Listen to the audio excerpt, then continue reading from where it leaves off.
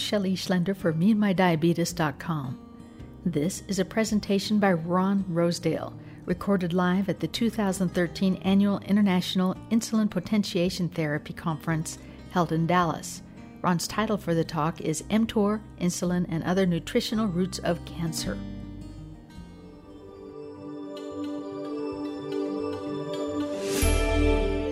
This presentation was recorded live at the 2013 Annual International IPT-IPTLD Conference, held April 18th through 20th in Dallas, Texas.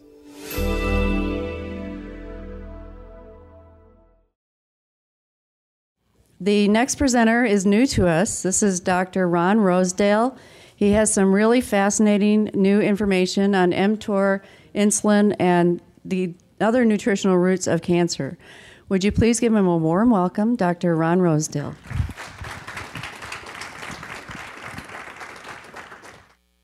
Well, thank you. I appreciate your being here, and I will try and make this interesting for you. There is a lot of information. And first, so that you don't get too dizzy, I'm just going to start out with an overview, a story. And I know that it's been kind of politically correct to say that one size shoe doesn't fit all. But it's really been my professional endeavor to actually find the mechanisms that do fit all. And I believe really the similarities of life are far more significant than the differences, because they remain similarities because life couldn't get rid of them and be compatible with life. So yes, it's true one size shoe doesn't fit all, but that shoe fits on a foot, and that foot attaches to a leg that has to run and hunt and gather and eat food to reproduce, and this is common to all life. There are certain fundamentals of life that we're going to be talking about. Life requires repair to stay alive, and to repair, one needs to divide cells. You need cell division. Cell division requires nutrients. So life, cell division, and nutrition have been linked since the beginning of life. And to really find answers to some of the current problems, or to find the answer, I think, to any disease, one needs to look at the roots of that disease and look at why. Where did it arise from? And then perhaps we might be able to come to a solution as to how to perhaps treat that problem. So that's what we're going to be doing to begin with. We want to look at the history of life. Yep, 10 minutes. History of life. In a nutshell. It's well established that life began in the oceans as single-cell organisms. We know that the oceans had plenty of glucose. Glucose was the primary fuel. Deep down in hydrothermal vents, there might have been some hydrogen sulfide, but after life really took hold, the oceans were swimming with single-cell organisms feeding on glucose. And there was a lot more glucose than life. So food restriction was not a problem. And in fact, those who were to win at the evolutionary game were those that could eat the fastest, could eat and process food and divide the most. It was a numbers game. Those who made the most numbers had the greater chance of surviving. Basically, what we had was an ocean full of cancer cells. Later on, they evolved into colonies and then multicellular organisms. Multicellular organisms are a little bit harder to divide, takes more energy, and as life evolved, it started eating up some of the glucose. It wasn't quite as available. Life started eating other life. So there was an arms race. There was hunted and the hunters. This required a better use of energy. There wasn't just an endless supply of energy anymore. It was no longer necessarily those who could divide the fastest, but those who could divide the best. And the signals for integrating nutrient availability and cell division were laid down near the beginning of life. In other words, if there's a lot of nutrients available, let's divide while the getting's good. So there were signals that signaled cell division and that integrated nutritional availability with cell division.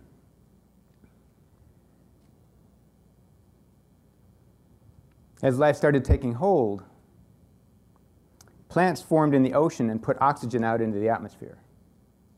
Until this time, all energy use was anaerobic. This is an important aspect in life's history because as the rules for cell division and integrating nutrients with cell division were being laid down and carried forward to this day, it was done in an anaerobic environment when life was flourishing. It was long after life began that oxygen started permeating the atmosphere from plants in the ocean, and oxidative phosphorylation could be used. And instead of only being concerned with rate of cell division, life began being concerned with the yield of cell division, as we are. Organism died. But now we basically separated out the genome and created a body around it to protect that genome.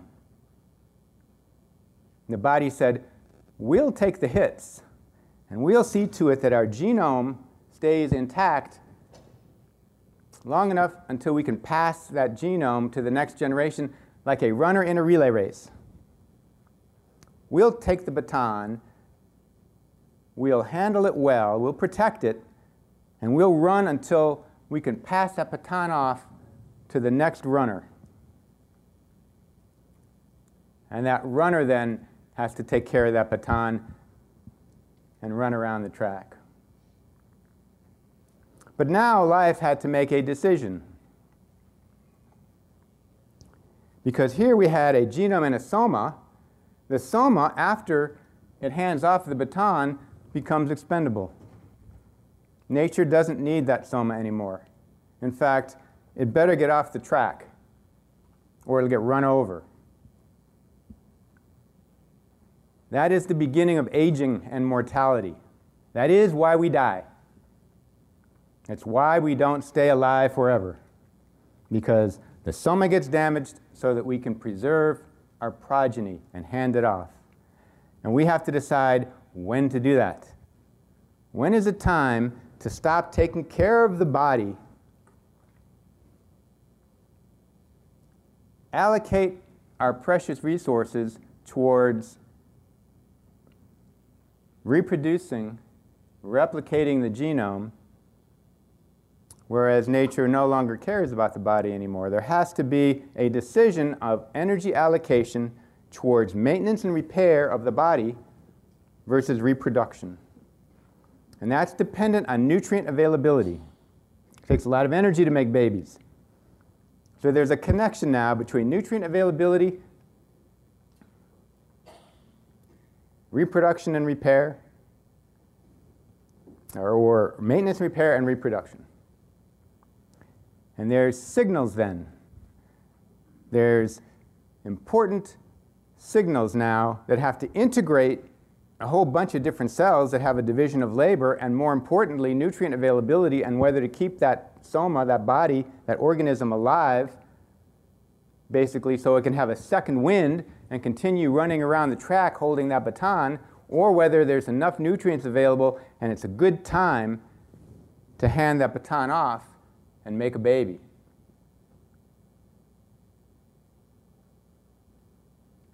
Well, sometimes the cells that make up our body think, well, you know, our ancestors didn't have to live and die just to take care of the genes. You know, why should we give our life for the genome. Why don't we revert back to our old bacterial heritage and just divide and divide and divide so that we don't have to die? Well, I know we signed a contract that we would kill ourselves, but hey, contracts are made to be broken. So they break that contract, and they start dividing and dividing and dividing, thinking they can be immortal. And when they do that, they sign their own fate because they must die then. Because they only have two choices. They win, meaning they kill their host, in which they die, or the host kills them and they die.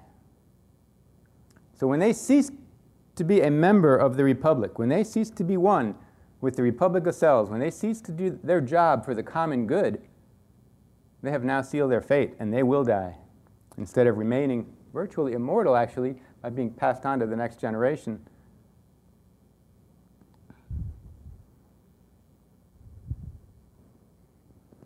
So we must understand that cancer cells are healthy cells.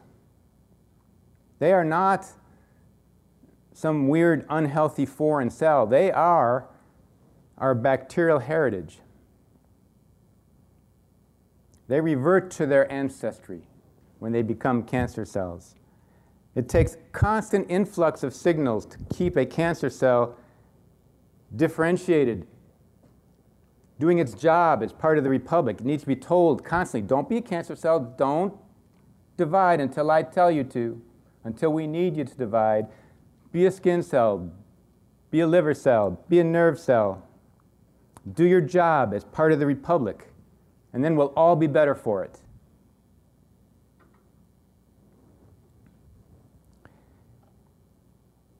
As such, when cancer cells revert, it's because they've ceased to get those proper signals, and because of that, I kind of consider cancer, and I do consider cancer, to be kind of a default condition. It is what cells default to when they cease to get proper hormonal input. When they cease to get proper instructions on what to do, they become a cancer cell. That is what they default to. It's not necessarily something that they turn into. That's what they would almost prefer to do. Given improper signals and the proper nutritional milieu that simulates what they were eating in the oceans, and what they were eating in the ancient oceans so that they could divide as bacteria was glucose, and they were using amino acids. So we know that our ancient oceans were filled with glucose and amino acids, and that's what our ancient cells ate, and that is what our current cells, when they revert to cancer cells, eat. Sugars and amino acids is what they require for fuel and components to build themselves and reproduce. It hasn't changed.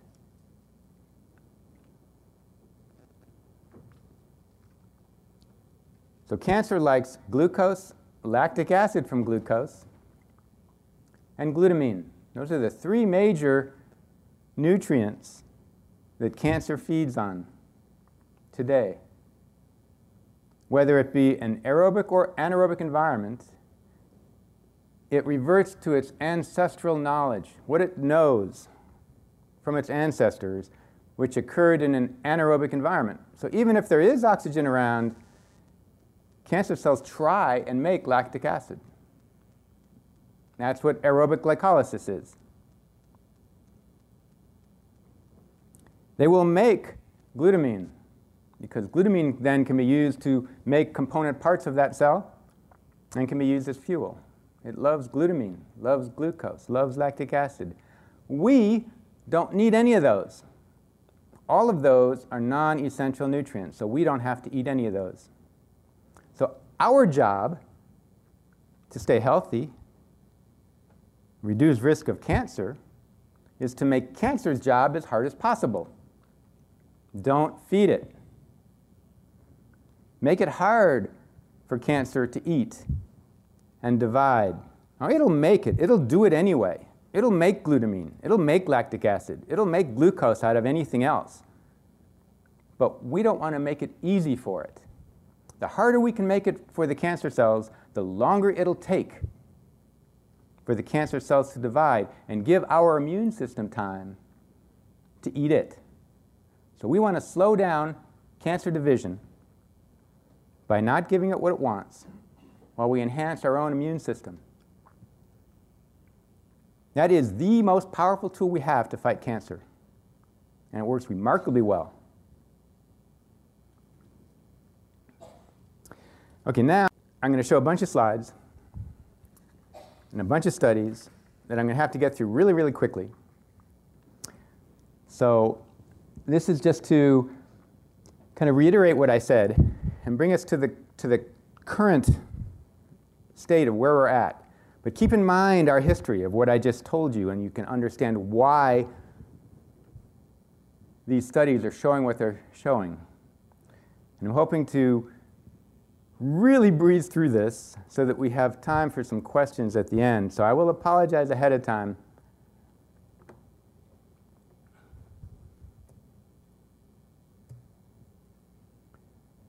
Understanding tumor cell metabolism, the secret to winning the Warburg on cancer, a little play on words. The plethora of information on cancer cell metabolism has been gleaned over the past few years, led investigators to consider the possibility that cancer cells could be therapeutically eliminated through metabolic modulation.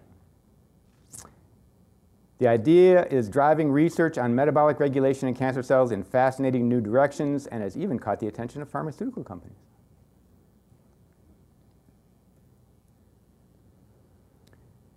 This is one of the first studies that showed that dietary restriction, and I'm going to intermingle studies. My background really is in the biology of aging, but the biology of aging and cancer are really married because most animals die of cancer. So when you slow down aging in a laboratory animal, almost universally you're slowing down the rate of cancer. Now there are some strains that die mostly of autoimmune diseases, mostly it's cancer. Okay? It was previously thought, and that's why it's called dietary restriction or calorie restriction. We're showing it's not calorie restriction. Calorie restriction extends lifespan in all sorts of organisms. Every organism just about ever tested. You extend lifespan a lot. But the reduction in either dietary yeast or sugar can reduce mortality and extend lifespan, but by an amount that is unrelated to the calorie content of the food, with yeast having a much greater effect per calorie than does sugar. Yeast is mostly made of protein. Calorie intake is therefore not the key factor in the reduction of mortality by dietary restriction. Hyperglycemia and cancer. Association of hyperglycemia with total cancer risk in women and men combined for several cancer sites independently of obesity provide further evidence for an association between abnormal glucose and cancer. Lactate is like candy for cancer cells. Cancer cells initiate a lactate shuttle. They make their own lactate. They want lactate. To move lactate, the food, from the connective tissue to the cancer cells, there's a transporter that is spilling lactate from the connective tissue and a transporter that then gobbles it up in the cancer cells. The researchers see that lactate is the candy for cancer cells, and cancer cells are addicted to this candy. Glutamine. Increased glutaminolysis is now recognized as a key feature of the metabolic profile of cancer cells, along with increased aerobic glycolysis, what we talked about. In this review, we discussed the roles of glutamine in contributing to the core metabolism of proliferating cells by supporting energy production and biosynthesis, and cells coordinate glucose and glutamine as nutrient sources. It is what they want. We don't want to give it to them. Is there a role for carbohydrate restriction? This is just kind of a summary. Over the last several years, evidence has accumulated suggesting that by systematically reducing the amount of dietary carbos, one could suppress or at least delay the emergence of cancer, and that the proliferation of already existing tumor cells could be slowed down. Carbohydrates and glucose, to which more complex carbohydrates are ultimately digested, can have direct and indirect effects on tumor cell proliferation. First, contrary to normal cells, most malignant cells depend on steady glucose availability in the blood for their energy and biomass, generating demands that are not able to metabolize. They are not able to metabolize significant amounts of fatty acids or ketones due to mitochondrial dysfunction. High insulin and insulin-like growth factor levels resulting from chronic ingestion of carbohydrate-rich Western diet meals can directly promote tumor cell proliferation via the insulin IGF signaling pathway. Third, Ketone bodies that are elevated when insulin and blood glucose levels are low have been found to negatively affect the proliferation of malignant cells. So all sorts of ways that eating a high carbohydrate diet is really bad for us, great for cancer. Insulin analogs. 20 years ago, I started talking about the detriments. I wrote an article that said, your insulin may be killing you. This is 20 years ago. Boy, did I get hate mail from around the world from physicians. It was unknown at that time. But this is a more recent article. Insulin and insulin analogs can function as growth factors and therefore have theoretical potential to promote tumor proliferation. Analogs causing inappropriate prolonged, when they talk about analogs, they're talking about insulin injections, what we give to diabetics who now are having a very high rate of cancer. Analogs causing inappropriate prolonged stimulation of the insulin receptor or excess stimulation of the IGF-1 receptor are the most likely to show mitogenic properties in laboratory studies. Some recent epidemiologic studies appear to be consistent with these experimental findings. They grouped 5 epidemiologic studies and showed that there was a huge increase in cancer among those people taking insulin. Now they're saying, well, maybe we shouldn't ignore that because it happened within 2 years. That's fast when you're talking about cancer. Justifies further research. Effects of dietary protein restriction. You're going to hear me talking a lot about protein. For many, many years, I talked about the detriments of glucose and insulin. And I talked about leptin. When I first got into it, there were just really a handful of people espousing a low carbohydrate diet, myself being one. It was Atkins, there were Mike and Mary Dan Eads, and Barry Sears, and that was it. And we're going around the world.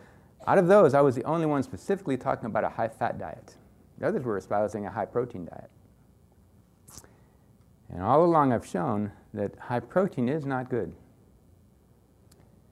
And you're going to hear me talking a lot more about that now. And it's finally getting some traction because of an enzyme called mTOR that we're going to talk a lot about.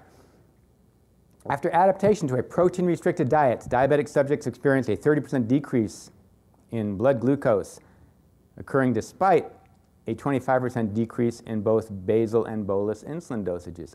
In other words, they're getting more insulin sensitive. We conclude that severe protein restriction increases or decreases insulin requirements in type 1 diabetics and fasting hepatic glucose output and basal insulin levels in normal subjects. This effect appears to be mediated in part by decreased hepatic gluconeogenesis, but a contributory influence of increased insulin sensitivity is not ruled out. Growth hormone. People take growth hormone to reduce aging. That's nuts. The role of insulin and IGF signaling in longevity.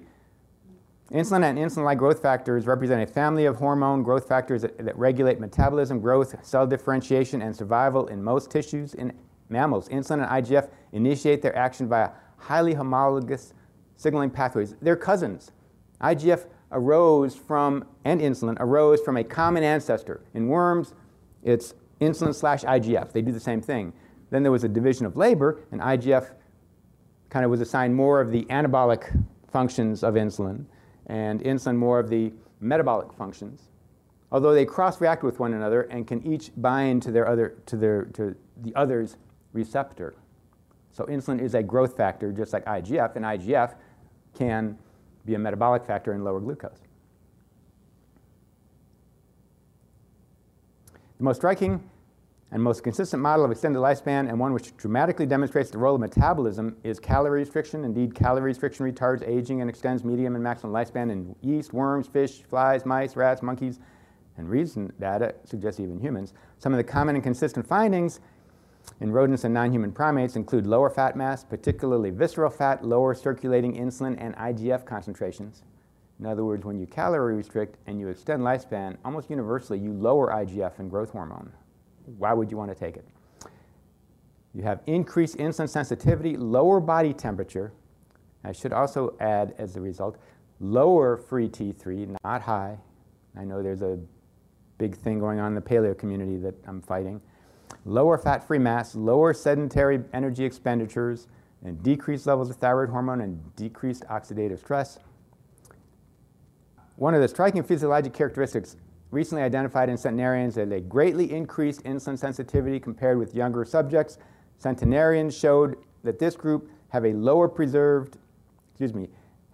preserved glucose tolerance and insulin action and lower plasma IGF-1 levels compared with aged subjects. So not just in calorie-restricted animals. In centenarians, you have virtually a totally parallel findings that you find in calorie-restricted animals with lower temperature, lower thyroid, I should say also higher cortisol levels, not lower. And that's also you find in calorie-restricted animals. You have to understand, cortisol is an anti-inflammatory. Everybody equates high cortisol and it's horrible. It's not. Just how it's being used is that they're inappropriately. Conclusion, strong similarities exist between insulin and IGF signaling systems in yeast, worms, flies, blah, blah.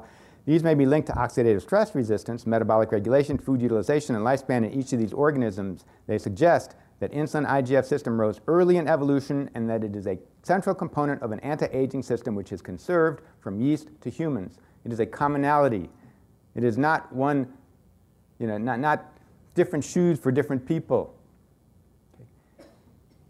I don't care if you're a yeast, if you're a worm, or if you're a mouse, if you're black, Asian, Caucasian, if you eat a non-fiber carbohydrate, it will raise your glucose levels, it will raise insulin, it will raise IGF. If you eat protein, it will raise mTOR, it will raise leptin. It will do this in every animal. And these are the commonalities we have to look at. In some people, it will raise it more than other people. You can fine-tune it later. But first, let's look at the foundation of life, because that's what we have to manipulate if we want to preserve it.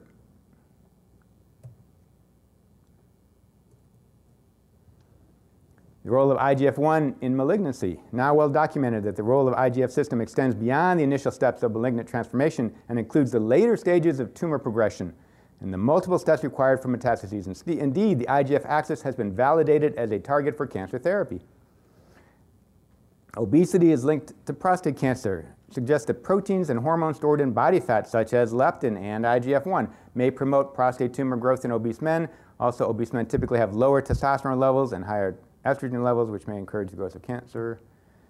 Calorie restriction. Mice with pituitary glands devoid of growth hormone-producing cells exhibit a mildly extended lifespan, as do genetically engineered mice with a targeted disruption in the growth hormone receptor, which results in low concentrations of IGF.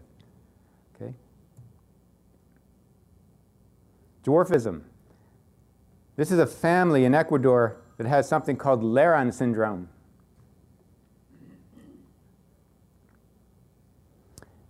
And they're studying these people because it's a model for low growth hormone. And they find, and Walter Longo is the one that's leading this study. He's a well-known aging researcher. Evidence in yeast, worms, and mice that restricting growth hormone could make those creatures live longer. Guevara Aguirre had diagnosed family members with Laron syndrome, the rare syndrome caused by a gene mutation in the growth hormone. Over the course of his years with the family members, he noticed that people with Laron syndrome almost completely avoided cancer and diabetes, an observation that squared with the research Longo and others had done in yeast and animals. Longo hypothesized that it could be because cells must invest energy in either trying to grow and reproduce or in protection. In other words, maintenance, repair, or reproduction. Energy, as life progressed, just was not available everywhere. You had to make a decision. Keep the soma alive or reproduce. He says that most life and people are stuck in a pro-growth mode. This study confirms our strong suspicion that studying the basis of aging could give a much better payoff than studying each disease individually. In nature, dwarf models live longer. Ponies live longer than horses. Small dogs live longer than large dogs. It's a very fascinating field in aging. So they make a drug to reduce growth hormone. MZ5-156 had positive effects on oxidative stress in the brain, improving cognition, telomerase activity, and lifespan while decreasing tumor activity. MZ5-156, like many growth hormone receptor hormone antagonists, inhibited several human cancers, including prostate, breast, brain, and lung cancers. So they're making drugs to lower growth hormone, and people are taking growth hormone to live longer. Protein increases the levels of insulin, IGF, and leptin. Our data provide evidence that protein intake is a key determinant of circulating IGF-1 levels in humans and suggest that reducing protein intake may become an important component of anti-cancer and anti-aging dietary interventions. No, you don't need a drug. Just don't take so much protein. And you'll lower IGF better than you will with the drug. Leptin. Genetic and pharmacological studies suggest a more critical role for leptin than insulin in mammalian energy homeostasis. Many people know nothing about leptin still, hardly ever being routinely tested. And if I had to pick one, and I did recently, I got interviewed, somebody's writing a book on laboratory testing, asked me to pick one test that I would pick as being the most important, and it is leptin. It regulates everything else that you test. Results from multiple studies demonstrate that chronically elevated central leptin decreases hypothalamic leptin receptor expression. Protein levels impair leptin signaling. In essence, the augmented leptin accompanying obesity contributes to leptin resistance, and this leptin resistance promotes further obesity, leading to a vicious cycle of escalating metabolic devastation. This is really important. People who do know about leptin think that it's determined by how much fat you have. That is not true. It's determined more by what you eat. Your leptin levels fluctuate widely throughout the day depending on what you eat, except most people eat the same thing. Most people eat a high carbohydrate diet, high protein, and your leptin levels will stay high. If you change your diet today, your leptin can be half of what it is today tomorrow. And when you lower leptin, you improve leptin sensitivity. When you improve leptin sensitivity, your body then can speak to your brain and tell it how much fat it has. You can say, you've got too much fat, you better get rid of it, or you're not going to be healthy and you're going to get eaten by a lion, because if it's chasing a group of people, it's going to catch you. Okay. Leptin mediates inflammation. It regulates pro-inflammatory immune responses. It identifies this study an important and novel function for leptin, upregulation of inflammatory immune responses, which may provide a common pathogenic mechanism that contributes to several of the major complications of obesity, including cancer. Okay. Leptin itself is a pro-inflammatory cytokine that also is a key component in fat that initiates the manufacture of many other inflammatory chemicals, interleukins, TNF-alpha. It's critical for health, and hardly anybody knows anything about it and doesn't realize that it's highly modulated by diet. Intriguingly, the link between high leptin concentrations and telomere shortening was even stronger than the link with obesity. Now, I wrote an article, so if people want more information about telomeres. Telomere testing right now is mostly testing for immune cell turnover. Basically, telomeres in white blood cells. So all it's really telling you is how rapidly your white blood cells are turning over and if you've got a lot of inflammation. It's basically an expensive marker for inflammation. So to me, it's not a great test. There's a lot more it has to do with telomeres. But that's what I said. Leptin will tell you the state of your inflammation, and you can predict the attrition of telomeres by leptin concentrations. That's all you need. In normal men, the fall in leptin with fasting may be both the necessary and sufficient for the physiological adaptations to these axes in starvation. In other words, in calorie restriction and starvation, there is a shift in metabolism towards longevity. Leptin is necessary for this. PPAR-alpha activators may be good candidates as anti-aging agents. I put this in for a reason. Cellular damage in aging is at least in part the result of fatty acid excess secondary to leptin resistance. So we come to the conclusion that youth is a leptin-sensitive state and the resistance to leptin occurs with aging. Increased plasma leptin levels with aging suggest resistance to leptin action may explain why elderly subjects have abdominal obesity and insulin resistance. Leptin's failure may be considered for the metabolic decline seen with aging. But look at the title again. PPAR-alpha activators may be good candidates as anti-aging agents. I talked about this a long time ago because PPAR-alpha is virtually opposite PPAR-gamma. PPAR-alpha initiates fatty acid beta oxidation. PPAR-gamma initiates lipogenesis. Okay. So all the drugs that were being used for so long for diabetes were PPAR-gamma agonists. And then they wondered why they were killing people, because they're pro-aging. It's good to know a little bit about aging. It gives you the bottom line. Leptin, the obesity hormone, is produced by fat. Excess leptin predisposes overweight people to conditions such as multiple sclerosis, cancer, and heart disease. Because now we know the precise anatomic structure of the leptin receptor, we can begin to design drug molecules that can alter its activity. Again, looking for drugs. Do it with diet. You can do it today. Far better. Amino acid precursors of the citric acid cycle intermediates potently stimulate leptin. Again, it is amino acids that can stimulate leptin in the presence of glucose or not, because glutamate will stimulate it without glucose or insulin. High protein can raise blood glucose, reduce insulin. It increases glycation, oxidative damage. It increases IGF. Protein increases leptin, triggers the hexosamine, which can cause insulin resistance. Life is a constant battle between damage and repair, and excess protein increases the damage and reduces our ability to repair it. High protein accelerates aging. Reducing protein extends life. Why? mTOR. Okay, huge. So, I want you to memorize this. Actually, this is the wrong one. What this is really just a picture of two robotic spiders mating. Okay, but here we have something we can sink our teeth into. Maybe. Okay, there's just a few things on here that I want you to notice. Okay, mTOR is kind of two fractions. This is a complex. Here's mTOR 1, and here's mTOR complex 2.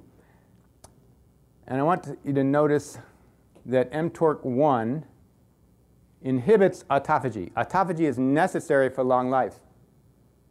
Cancer cells don't like it. Okay?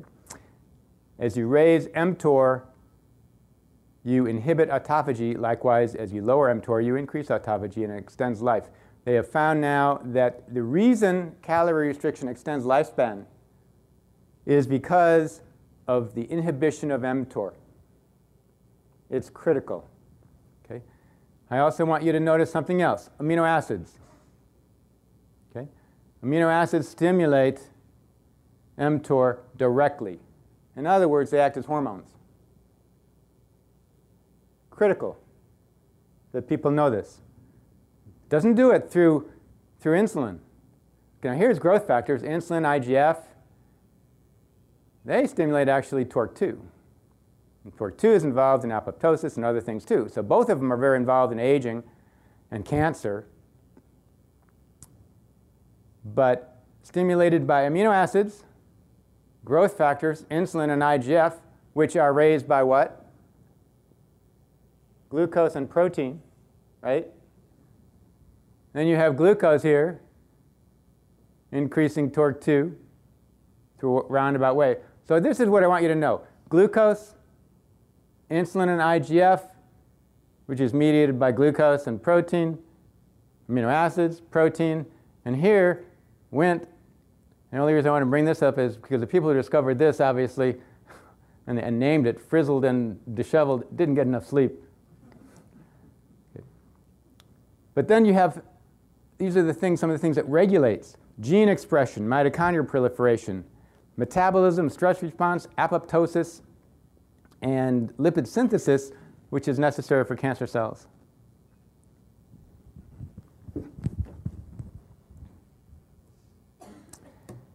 In all eukaryotes, us, the target of rapamycin, mTOR, is a signaling pathway that couples energy and nutrient abundance to the execution of cell growth and cell division owing to the ability of mTOR protein kinase to simultaneously sense energy, nutrients, and stress in metazoans. In the past few years, a significant advance in our understanding of the regulation and functions of mTOR has revealed the crucial involvement of this signaling pathway in the onset and progression of diabetes, cancer, and aging. The target of rapamycin was originally discovered in yeast, but is conserved in all eukaryotes, including plants, worms, flies, and mammals. In other words, all of us. One shoe does fit all.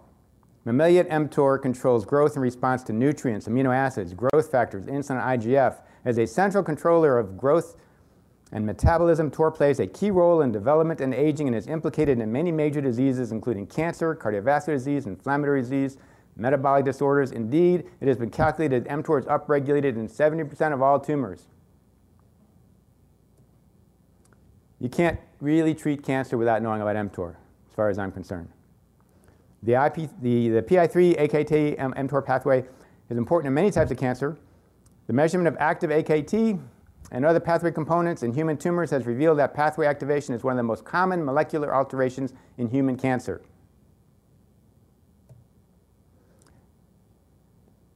The coordinate regulation of the p53 and mTOR pathways. I'm going to have to kind of go along, so I can't read as much, but what it's showing is a connection between p53, the apoptosis gene, and mTOR.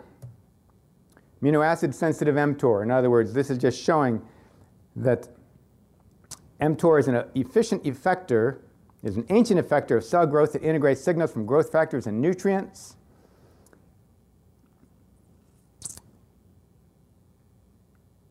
Indeed, mTOR was determined by amino acid availability. That's what determines mTOR. More shows again amino acids. Amino acid signaling and the integration of metabolism. Nutrient sensing mTOR pathway regulates leptin production. mTOR is activated by free fatty acids. We proposed that mTOR may be an appropriate nutrient sensor for leptin expression in adipose tissue. And yet, leptin-induced mTOR activation may have implications for obesity. They speak to each other. Leptin and mTOR are the two most important metabolic pathways in the body that will determine whether you're healthy or not. And most people know nothing about either of them.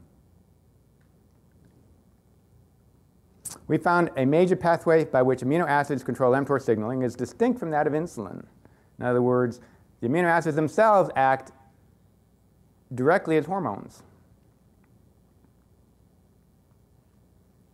Rapamycin is an inhibitor of mammalian targeted rapamycin and increases cellular stress response characterized by rapid and sustained activation of apoptosis signaling kinase 1. And it signals the apoptosis and selective apoptosis of cells lacking functional p53. In other words, it doesn't have to work through p53. Most cancer cells have mutated p53. They bypass the apoptosis. Or you can still kill them by regulating mTOR, because it doesn't need p53 to activate apoptosis. So they make a drug now that targets mTOR. It acts as an important regulator of cell division. mTOR, blood vessel growth, cell metabolism, resistance to hormonal therapy in breast cancer has been associated with overactivation of the mTOR pathway. The best drug to induce mTOR signaling to slow aging and chronic diseases associated with it is already available. Avoid high protein. Critical.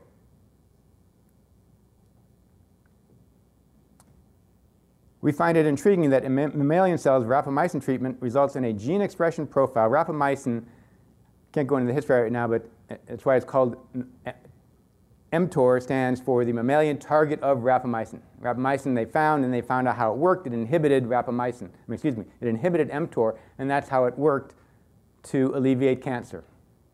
So they knew this. It was an old folk remedy. Drug companies then isolated what it was that rapamycin was doing to inhibit cancer, and they found a whole new pathway they never knew existed in 1994 or something, and that was the target of rapamycin, they called it. And so rapamycin was known before mTOR as an inhibitor of mTOR that could treat cancer. And rapamycin treatment results in a gene expression profile that resembles one seen with amino acid limitation. So if you restrict amino acids, you are taking one of the most powerful cancer drugs known to man. Leucine deprivation proves deadly to malignant melanoma cells.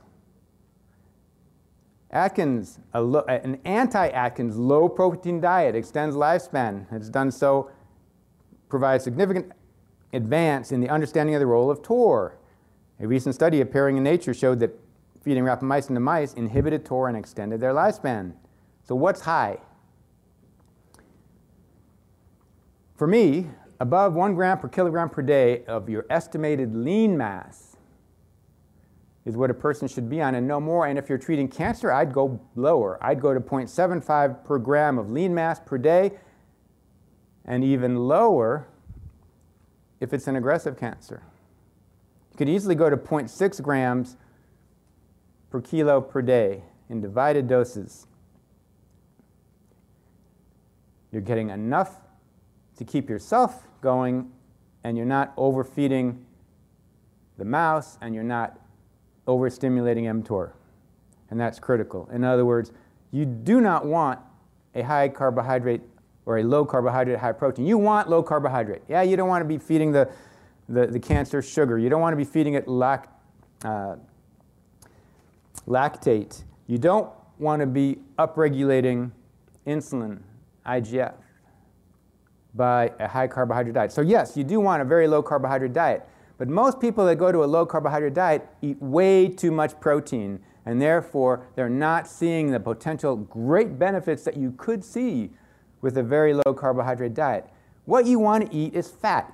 What I wanted to point out, actually, in that diagram before, that fancy diagram we had up there, all the things that were stimulating mTOR, IGF, glucose, amino acids, what is glaringly missing from everything I've talked about so far today?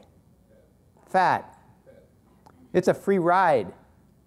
Why is that? Go back to what I said to begin with. All of these pathways, these aging pathways, these pathways that control cell division and therefore cancer, developed in an anaerobic ocean. Fat could not have been used as fuel at that time because you cannot burn fat without oxygen.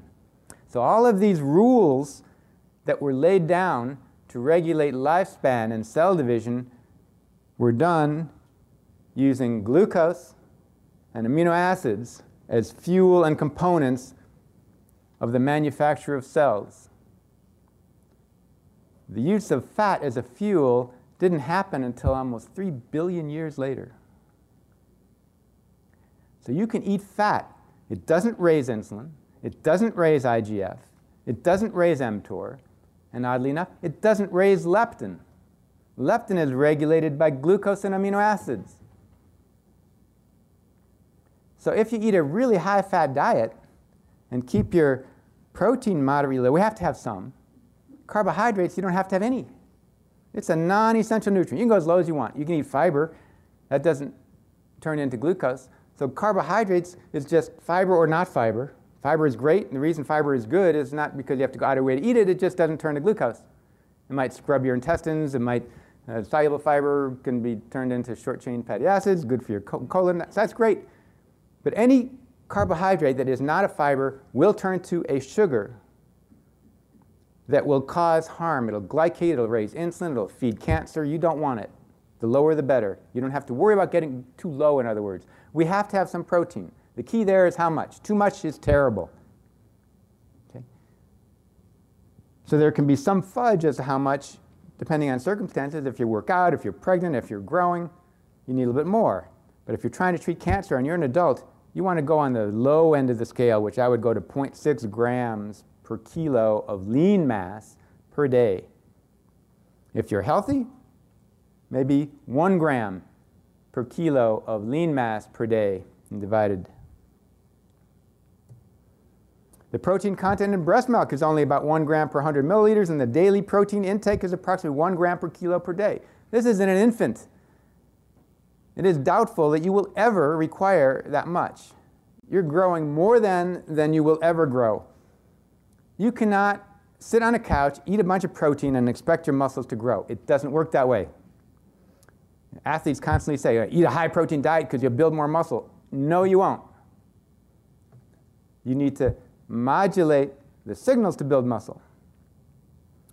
You don't take calcium to build bone. Calcium does not build bone. Signals build bone. We know lowering leptin will build bone. It's modulated. If you have signals to build bone, and that means the protein in the bone, which is what confers strength, calcium has nothing to do with that strength. In fact, calcium will interfere with signals. There is so much misinformation here. I need longer than an hour. What's left to eat? Fat. A moderately high-fat diet is associated with lower than expected circulating leptin concentrations. Okay? So you lower leptin, you improve leptin sensitivity. I'll be going for questions in just a second. Can a high-fat diet be cancer? The answer is yes. Clinical diet. Study I published with Eric Westman at Duke showed that if you follow this type of diet, you get the same laboratory changes that you see in calorie-restricted animals without calorie restricting. You reduce glucose, you reduce insulin, you reduce free T3, you reduce body temperature, and there's 50% reductions in insulin and leptin and triglycerides and free T3. Same things that you can do with calorie restriction, but you don't have to calorie restrict. It's a lot easier. In other words, fat is a free ride. You can eat fat and you can have the same benefits as calorie restricting. It's not calorie restricting. I showed that earlier. Your health and lifespan will mostly be determined by the proportion of fat versus sugar you burn over a lifetime. I've said that for 20 years. I've not found anything to contradict it. All the evidence that has occurred in the last 20 years has supported that one statement. Everything there is to know about health and aging can be summarized right there. Your health and lifespan will be determined by the proportion of fat versus sugar that you burn over a lifetime. If you burn sugar as your primary fuel, which the vast majority of people in the world are doing, you're not going to be healthy. You're going to have a high risk of cancer. If you use fat as your primary fuel, you'll be much healthier. And whether you burn fat or not, or sugar, is determined by hormones. It's going to be determined by insulin and leptin and mTOR. And those, in turn, are affected by what you eat. So what you eat are basically the most important hormones that you are going to be exposed to, because they then affect the generals of metabolism that send signals to every other cell and every other metabolic pathway and every other hormone to do their bidding. In other words, what this will tell you is that diabetes is not a disease of blood glucose. Glucose is listening to orders. Don't take drugs to lower glucose. Do something that affects the instructions from high up, from leptin and insulin and mTOR. They're affected by what you eat. And that will be determined by the communication of hormones, insulin, IGF, and leptin. Life is not in the parts. We are all made of the same stuff. Don't just treat the parts. You won't get anywhere. It is what you, or more accurately your hormones, do with the parts that determines your health and life. If I were to die right now, my parts would remain the same. I'd have the same calcium, I'd have the same glucose, I'd have the same cholesterol. That's not what's killing me. If I were to die right now, what's killing me is the harmonious integration of those parts, which has been lost. I'm no longer a republic of cells. I'm a bunch of disparate parts that aren't getting instructions, and that's what you see with cancer. Each cell going for itself. To be healthy, you have to have 15 trillion cells and 90 trillion bacteria working collectively and harmoniously for the common good. And the way you do that is by eating properly. Thank you. Now we'll take questions.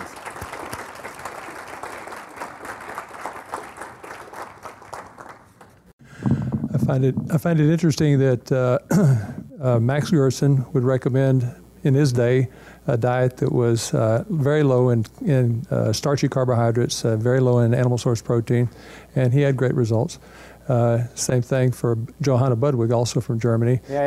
Flaxseed and cottage cheese. Flaxseed and flaxseed oil. Yeah, flaxseed oil and cottage cheese. Yeah, and a bit of fermented organic cow dairy. Mm-hmm. Okay, is what she used.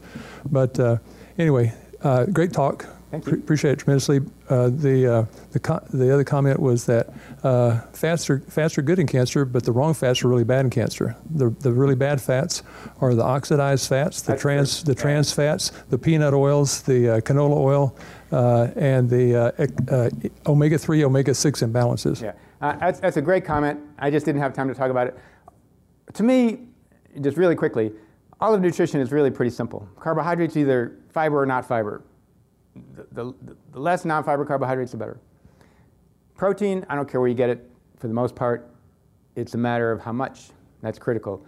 Fats, to me, is where 95% of nutrition lies. The rest, to me, is just really cut and dry. And that's exactly right. I didn't really have time to talk about what are the good fats and what are the bad fats. Omega-6s are terrible because they do oxidize. And we have a huge omega-6 to omega-3 ratio imbalance. There's no question about that.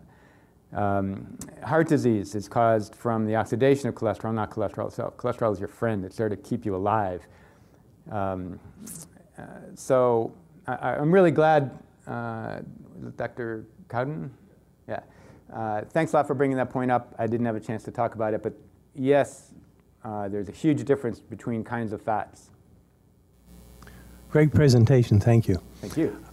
You didn't mention the difference between animal fats and animal protein and plant protein. In the China study by T. Colin Campbell, there was a great distinction, the animal fats being carcinogenic and the animal proteins being carcinogenic and the plant proteins being somewhat not or protective. Would you care to comment? Yeah. You already said you didn't care. Well, first of all, the China study had so many flaws in it that it's a worthless study. But most of the time, when they're eating plant proteins, a lot of it is less digestible. And so they're actually intaking a whole lot less protein. So it's a lower protein diet, which is good. That being said, the most important aspect is how much protein you're eating. Is there a difference in kinds of proteins? Yes, there is. There are certain amino acids that stimulate mTOR more than others. Leucine is the major amino acid that stimulates mTOR, and you'll find more leucine in animal proteins. There is less mTOR stimulating amino acids in plant proteins than there are in animal proteins. But the volume of protein you eat is going to outweigh the kind of protein. But thank you. It's a good Thank comment. you. Thank you. Mm-hmm. One more thing about the protein. Tyrosine is a substance that's known to increase cancer, and it's much higher in animal source protein than it is in plant source. Yeah. Thanks. Okay, thank you. Can we do one more? Yeah, sorry. Through nutrigenomic testing, I can see what kinds of fats different gene types require and the percentage. How does that figure into what you're talking about? Is that still, we're still working with more specific targeted fats with nutrigenomics then? I think that, nutrigenomics and metabolomics, and basically we're talking about differences among people. And I don't want to say that differences among people are irrelevant. They're not. They can influence digestion. They influence gut flora, for instance. We're pretty complex. But what I think we have to get down first is the foundations. That, for instance, we know that you or me or anybody who eats a piece of bread is going to raise their blood glucose. Guaranteed. And it can be a worm, it can be a fly, and it will cause harm. The difference between you and me is how much harm is going to be caused. That harm is going to be determined by how rapidly glucose is going to rise in you or me.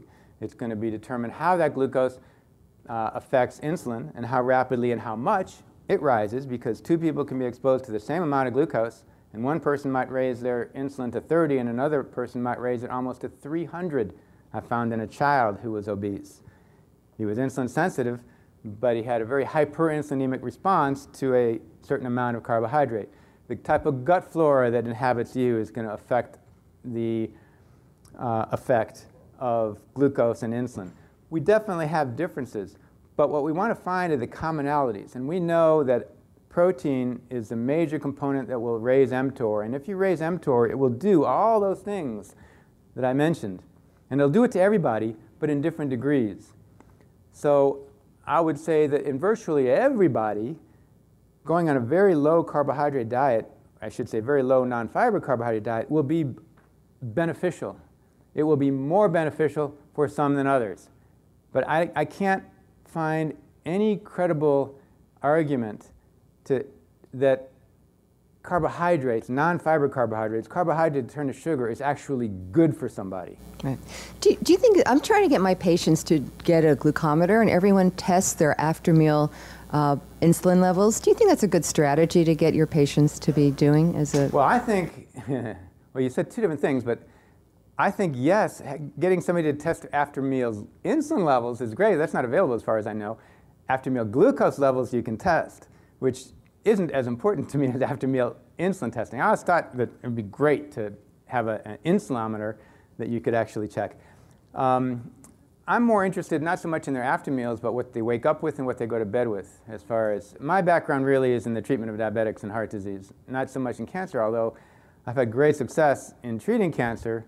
I haven't pushed myself as a cancer doctor.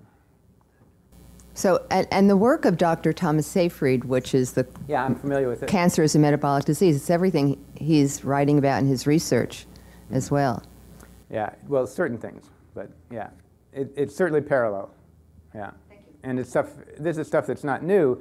Let's say most of it, with the exception of mTOR, which I first talked about now almost 10 years ago. But 20 years ago, I started talking about insulin and started some of the seeds on leptin maybe 15 years ago. So this isn't new. It's just hasn't really made its way, certainly into mainstream medicine. And I'm hoping that I can start planting seeds here and get some really life-saving use out of this knowledge, and then maybe some of the mainstream will eventually pick it up, even though there's no drugs really that are pushing this right now. Thank you. Lee mentioned carbohydrates and Gerson, and you're talking about a high-fat diet. Gerson used a rather low-fat diet, and study after study is showing that high fruit vegetable intake has quite a low risk of cancer. Is there an integration between what you're saying and I'm not talking about carbohydrates from grains now. I'm talking about carbohydrates from sugar, from fruit, which has carbs. Yeah. We're talking about different types of carbs. If you talk about a lot of carbohydrates from fruits and vegetables, which is what they're doing, again, a lot of those carbohydrates are going to be fiber. So they go in and out of you. So it's actually a lower carbohydrate than if you were to eat grains, which 90% turn to sugar really quickly. So, and in fruit, it doesn't turn into glucose, and it doesn't raise insulin as rapidly. It turns into fructose. Fructose then will turn into fat in the liver, which could be good or bad, depending on what else you've eaten with it. If it was just fructose you ate, I don't think it's going to be as bad, because then you're going to burn that fat. If you eat, let's say, grains with that fructose, yeah, that would be bad, because then you can't burn the fructose, and it just stays in your liver and causes lipid disease in the liver, fatty liver and stuff. So what we're also talking about is better or best. I mean, the average U.S. diet is so bad, really, that you can close your eyes and throw a dart and say, change that, and you've improved it. So it's not a matter of improving what a person's been eating. But I think what we have to do is look at some of the science behind it to not just improve the diet, but when you're facing a foe, an adversary like cancer, you really want to give it your best shot. You want to throw the very best diet you've got at it. And to do that, you really need to know the science behind metabolism. And mTOR science now is really, really clear that you need to keep mTOR low if you're going to have a shot at really affecting cancer. And I think it's been known before that insulin and IGF are two big components of it too, so you want to keep that low. And we know now the nutrients that are affecting it. We know the nutrients that raise insulin IGF, the nutrients that raise mTOR, the nutrients that raise leptin. It behooves us to keep those low because we don't need them. And we've got a friend in fat that's not going to raise any of it. And so, as Lee was also saying, the type of fat you eat is really important too and can have an effect. And so it's a little bit more complex than just eat any fat. But the basics I want people to understand, it should be a high-fat, very moderate to almost low protein, and a very low non-fiber carbohydrate diet, I think, is going to give you your best shot to both prevent and treat cancer that's already there. Okay. Thanks.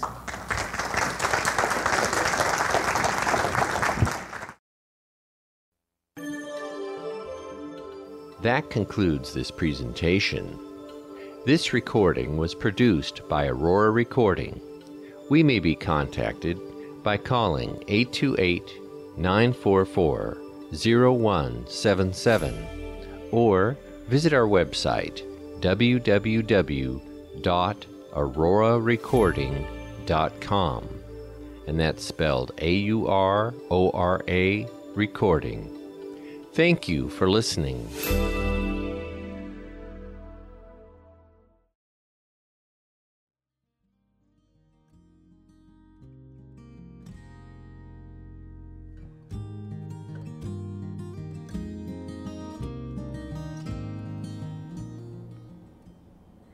I'm Shelley Schlender for meandmydiabetes.com. Thanks to Debbie Curtis, Best Answer for Cancer, and Ron Rosedale for permission to post this audio talk. For the music, thanks to Lynn Patrick. You can find more information like this and a transcript of this talk at meandmydiabetes.com.